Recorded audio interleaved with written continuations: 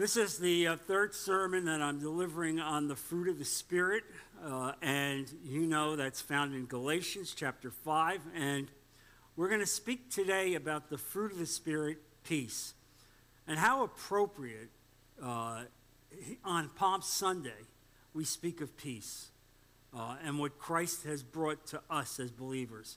You know, when Jesus was born in the manger, the angels gathered in the fields near him and sang to the shepherds, and the Bible tells us that there was an untold group of angels, probably thousands, that were singing.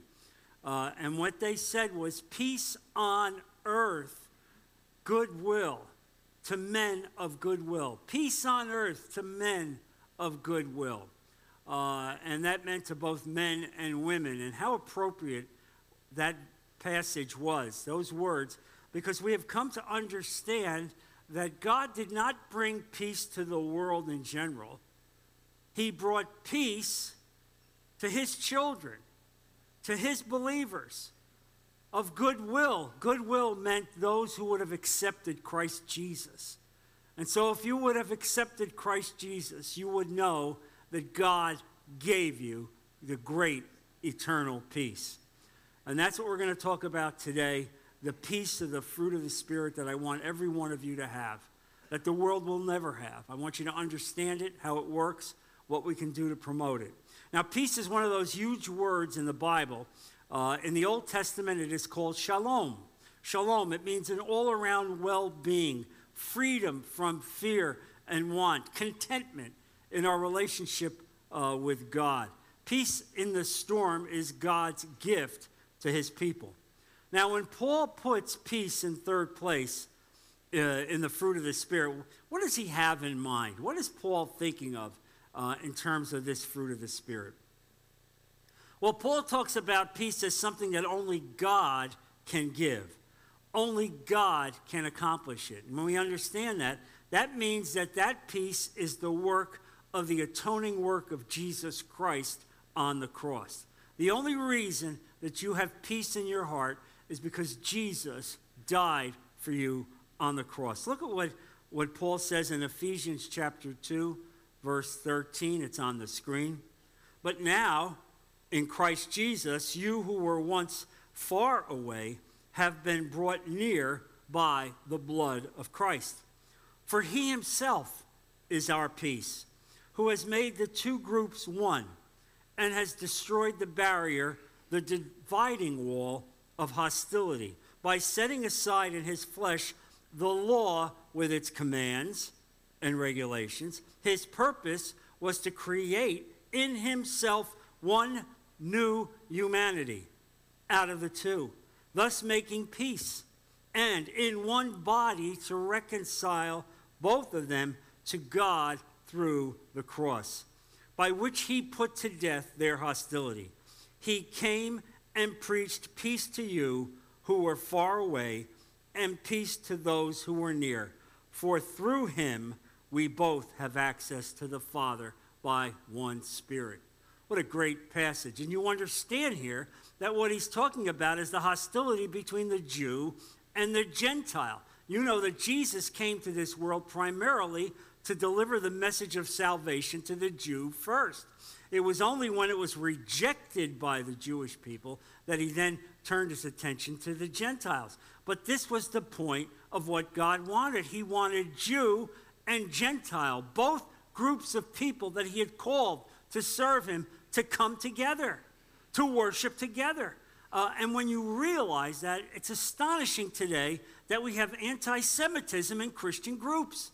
When you realize that this was the plan of God from the beginning, to put aside the hostility that was there between those two groups, that God would make one people. Now, Paul, you see, is speaking the once and for all peace achieved by God through Christ at the cross. Peace as the fruit of the Spirit of God has to do with our character. And as you come to understand this, you come to understand that the fruit of the Spirit is effectively your character before God.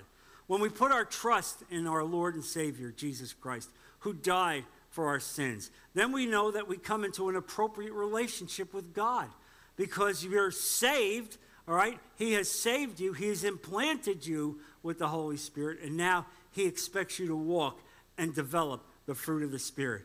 This means, in peace, this means peace of heart and conscience, the absence of guilt and fear. We no longer need to be anxious about where we stand with God because we know God has guaranteed us that we are saved, that we will be with him for eternity. That is why you have peace.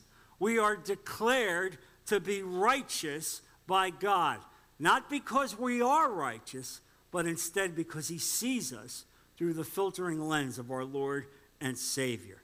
And so now, through our faith, we step out in faith, and the Spirit of God is at work in your heart. The Spirit of God is at work. And once this relationship is settled with God, the Spirit of God pours new life into your heart. And the life that God has given you begins to bear fruit. Now, it doesn't bear fruit all at once, but it bears fruit over a lifetime. You understand? As you walk and you pray and you give in and you submit to him, every day the fruit of the Spirit bubbles up. And you see that. You see that and understand this. Now, Paul has in mind several insights regarding peace, all of which God has given us. First of all, we have peace with God because we've been justified through Jesus Christ. Meaning what? God has saved us. He's justified us. He's reconciled us, and therefore we are at peace with God. Before that, we were an enemy of God. But God has given us that relationship, and so now we have peace with the Creator. Now, unless we are at peace with God through faith, the Spirit of God is not at work in our lives. And let me repeat that. Unless you have peace with God, the Spirit of God is not at work in your life. This is not just peace with God, but it goes further than that. It's peace of mind and freedom from anxiety. Jesus made this abundantly clear when he said these famous words, "Therefore, do not worry about tomorrow, for tomorrow will worry about itself." Isn't that true? Each day has enough trouble of its own. That's what we have to learn as we walk with Christ. Don't worry about every day. Don't worry about tomorrow. He's got you. He's covering you. He's given you the peace to know that your life is in his hand. And we have to learn that. And as we do, the peace of God will bubble up even further in our lives. Now look, Paul echoes Jesus' teaching on this very point and explicitly links it, you see, to the peace that God gives. If you look at Philippians chapter 4, verse 6, "Do not be anxious about anything, but in every situation, by prayer and petition with thanksgiving, present your requests to God. And the peace of God, which transcends all understanding, will guard your hearts and your minds in Christ Jesus." Pray to the Lord. Submit to the Lord. Present your requests to the Lord. Speak to the Lord on an ongoing basis, 100 times a day. And he will hear you, and he will guard your heart and your mind in Christ Jesus. He will keep you free from the obsessive anxiety that develops so many in the world. This is a settled trust, you see, in the fatherly care of the Creator of the universe. And then we refuse to give in to anxiety. It is an act of will. You understand that? It is an act of will. You decide because you know that he loves you. You know that he cares for you. You decide as an act of will that you will not give in to these anxieties. And so the question is, how can we have peace in a world like this, where we have all the stresses of life here and now? And Paul would say emphatically, yes, yes, yes, you can. You have to live with him, have him in your heart, pray to him, and submit to him. Now, Christians with peace who are not racked by anxiety or driven by ruthless ambition, who are not devastated by failing to get promoted, or not devastated by the fact that they're not affluent in this world's goods, or not despairing over losing their job, but rather have an inner peace that flows from trusting God. Such people are bearing silent witness to Jesus Christ. You understand that? If you want to be a poster child for Christ, this is how God expects you to live. To have the peace of God permeate and bubble up in your life. You are being Christ-like in your life, trusting in your Heavenly Father, in the midst of whatever this rotten life can bring your way. Because we know that the world is effectively controlled by Satan. But for us, he holds us and controls us and has given the very mechanism of peace in our heart so that we can walk with him and have a triumphant life. Now, look, let's understand something. Cultivating the fruit of the Spirit is not about polishing your own halo, okay? It's not about you saying, oh, yes. Oh, I can't believe how righteous I am. I can't believe how strong I am. Thank you, God, for making me this way. You know, don't go down that route, because if you go down that route, the next day you're going to trip and fall, and you're going to make a mess out of your life. All right? The truth is that whatever you are, he has given it to you. The peace that you have, the joy that you have, the love that you have was implanted in your heart by God, the Creator. And it is about making Christ more visible and more attractive. That is the point of this. People that have this kind of peace that we're talking about effectively bring out Christ. The world sees you, and they recognize there's something different about that woman. There's something different about that man. Look at, even as they go through difficult times, look at the peace that they have, even though they know there are tough times ahead. That reveals Christ. And let's understand something. Christians will be noticed if they have that kind of joy and that kind of peace that is not affected by the moods of cynical despair and negativity that can easily dominate. This is a question of will. He's given you the mechanism. Will you now will it and use it and develop it? This quality of peace and joy can be sensed even in the most profound times of pain and suffering and loss even. And when we see this, God has instructed us to work for peace in this world. That's the message of this today that I'm delivering you. You have the peace of God. You are at peace with God. He has allowed you to be free from worry and anxiety. And now he wants you to bring that to a world. He wants the world to see how you live, and the world to say, I want to be like him. I want to be like her. I want what they have. And this is by far the most frequent way that Paul uses this word. This is what he has in mind in the fruit of the Spirit. And so now God calls us, and this is critical. This is critical. He calls us to live in peace with one another. Can you imagine? To live in peace with one another, knowing that the transforming power of the cross is behind us, and that he is enabling us to live at peace. Now, this does not come naturally to sinful humanity. They can never live at peace with one another because they don't have the fruit of the Spirit. They have not been saved by the God of the universe. But you are different, not because you're better or more righteous, but that God gave you this gift when all you did was say, Lord, I'm lost.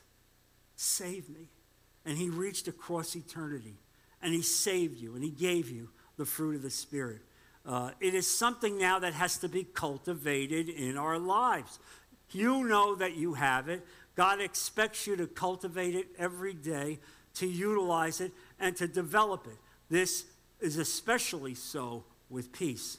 Now, Paul spends a considerable amount of time discussing Christians that have different theological views. Can you imagine?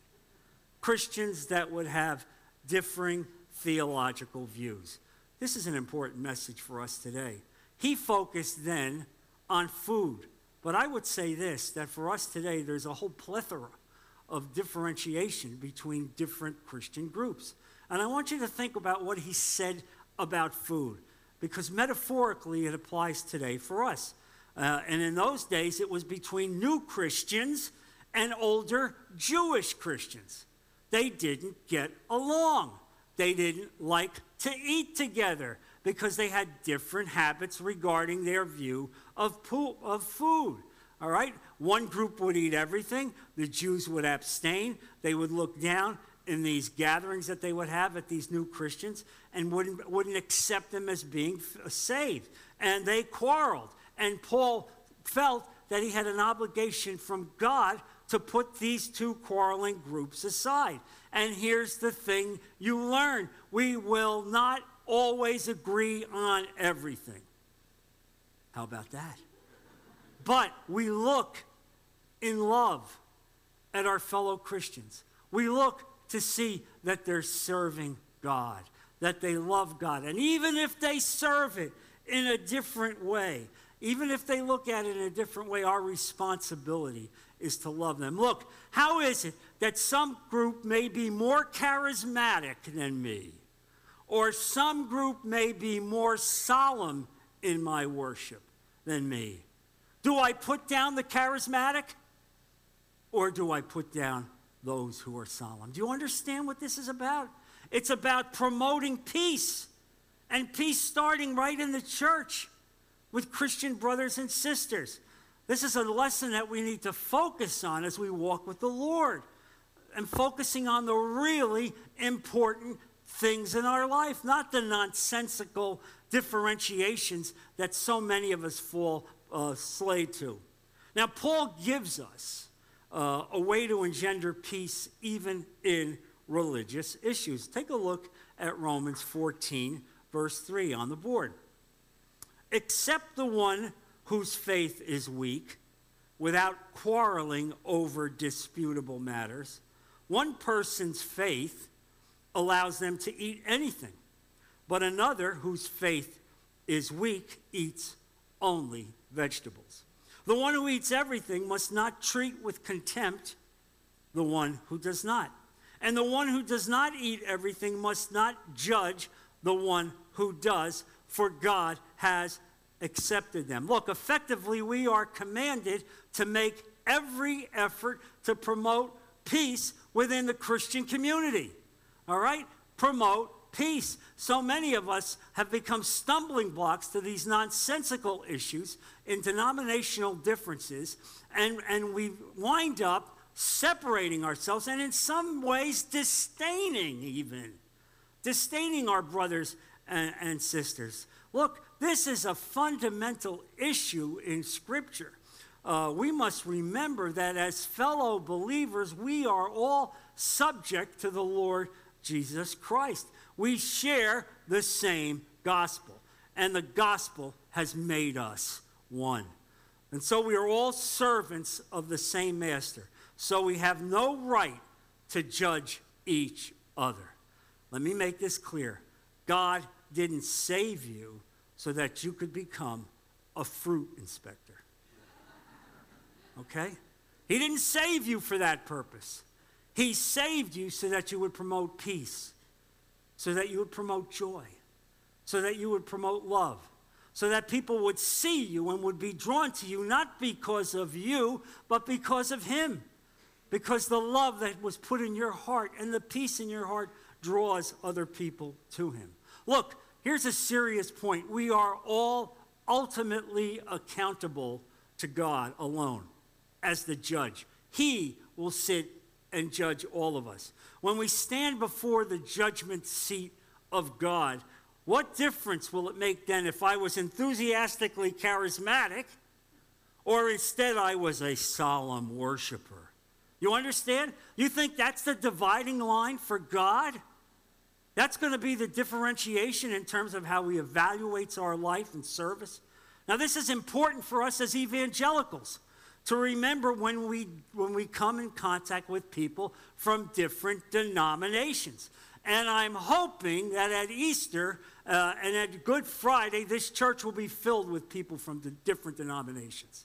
I want you to know that. I believe that that's important. I believe that God has called me to draw those kind of people. One of the great things about my Monday morning Bible study is I have people coming from almost every different church in Naples. And they're drawn there for one reason and one reason only. They want to study Jesus Christ. They want to learn about the Bible. Many of them have not heard this before in these churches. So we don't put them down because of that. It's not about us lifting ourselves up as if we are high and mighty, but instead we give the message of Christ. That's what we are called to do. And when you do that, you are promoting peace. That's what you're doing. You are promoting peace. This requires a discernment and loving relationship with God. You need to have discernment even as you come into contact with these people. How you embrace them and love them and give them the message of hope. I really want to emphasize this, especially so today on Good Friday. God has really implanted this in my heart. Now, Paul says that we are also constrained by love as we develop peace. Imagine that, love. Love with peace. So many of us have forgotten that. So many of us as fruit inspectors have forgotten about love, all right? And instead look to find ways to separate. God says, I want you to be united. And so here's the point. Paul says that freedom, God has given us freedom to eat and drink whatever God has created. We no longer have a differentiation as to what food is appropriate or drink is appropriate because God has created it. Now, if we come across someone who has that issue in their life and they are abstaining, do we immediately say, you loser? Look at what you're doing. No, we don't do that. No, we don't do that. We love them and we respect them even as we live what God has done. And here's the other thing. If you were in a setting in which that issue was going to come up, is it your responsibility to blow it up? Is that your responsibility, or instead should you not be a stumbling block? Should you be discerning and loving, knowing that that's an issue with that person? And Paul speaks about this as well.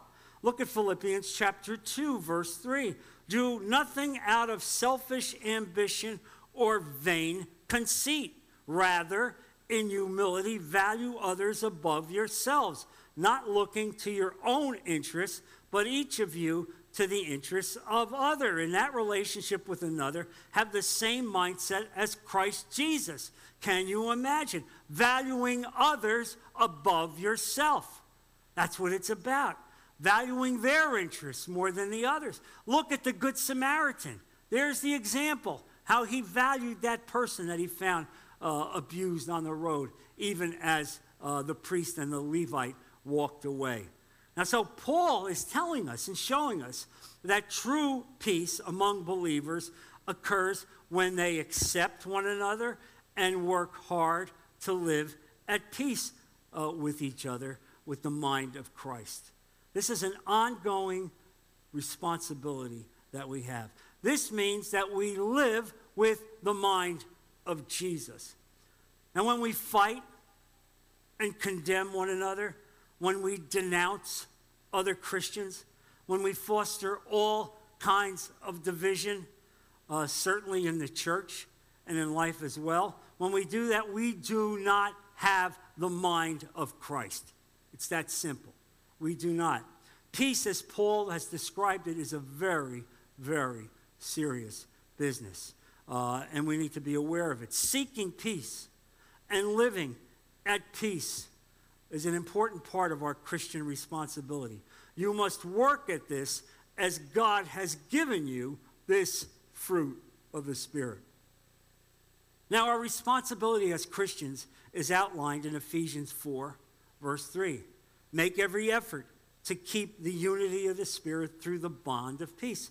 Well, what does that mean? It means that in every aspect of your life, you need to promote peace. you need to promote love and promote joy, to not be the dividing block between people, but to be the unifying block. What does that mean? Well, I've got a few points that I'd like to outline for you that I think this is how we are to live. First, we should seek to address and resolve conflict among ourselves, rather than adding to them or causing them in the first place. Can you say that about the way you live? Are you looking to absolve conflict? Are you looking to resolve conflict? Are you doing that? Are you promoting that? Because that's what God expects you to do in every aspect of your life. Then, we should be careful to avoid the kind of words and attitudes that easily create misunderstanding and division. Words count. All right? Weigh your words. Ask God to put a filter on your mouth. Don't launch the first thing that comes into your heart when you hear someone disagree on some point with you. Don't do that. God doesn't want you to do that. God wants you to promote peace and create an understanding that's important for us. This becomes critical. Next, we should be quick to apologize and say, I'm sorry, even if we were not strictly speaking in the wrong vein. Listen to what I just said. We should be ready to say, I'm sorry, when a dispute starts. I'm sorry. I didn't mean to hurt you. That was not my intention. That's what God expects you to see. You see this in the life of Christ. And this becomes important to us. This is how God expects you to live. Next, we should not jump to defend ourselves when things are said or done against us, but allow God to vindicate the truth in his own timeline. This is a hard one. And I know it's a hard one. I went through this in my own life within the past couple of years, where my first instinct was to defend myself for slander and blasphemy against me. But God restrained me. He restrained me and he controlled me. And in the end, God fought that battle. I want you to understand that. And God will fight that battle for you. It's not about you having to be your own lawyer. You understand? You have the best lawyer in the world. He's called God. All right? And in his own timeline, he will take care of it and lift you up and validate you. And Paul said it was better to suffer wrong than to take other Christians to court. Better to suffer wrong. That doesn't mean that we are prohibited from taking other Christians to court, but that there's a mechanism for us to follow. And I want to say this right now. I want to emphasize to you what Matthew 18 is about. All right? Matthew 18 is the paradigm that Jesus has given us for when we come into conflict with other Christians. This is important. Take a look at what Jesus said there, Matthew 18, verse 15. This is how we promote peace in the church. If your brother or sister sins, go and point out their fault, just between the two of you. If they listen to you, you have won them over. But if they will not listen, take one or two others along, so that every matter may be established by the testimony of 2 or 3 witnesses. If they still refuse, tell it to the church. And if they refuse to listen even to the church, treat them as you would a pagan or a tax collector. Jesus, this is what he's given us. These are the instructions. Matthew 18. And it is as valid today as it was 2,100 years ago when he uttered it. This is what we do. We go and speak to someone in love and point out the differences. If that doesn't work, then we bring several witnesses and we go again. And if that doesn't work, then we go to the church and have the church do it. But in the meantime, we don't gossip. We don't go around gossiping and putting people down, but we do it in love. And finally, after all those steps, then someone who does that is truly recalcitrant and not really righteous to be part of the family of God. All of that is done so that you avoid gossip. Avoid gossip in every way. In every way. Gossip merely divides churches and doesn't keep you to serve God. And so what I did is I want to end this sermon with the great prayer of St. Francis of Assisi. I have it on the board, and this is a wonderful way for you to live your life and to incorporate it in your life. Make this a prayer of your life, that God does this for you. Lord, make me an instrument of thy peace.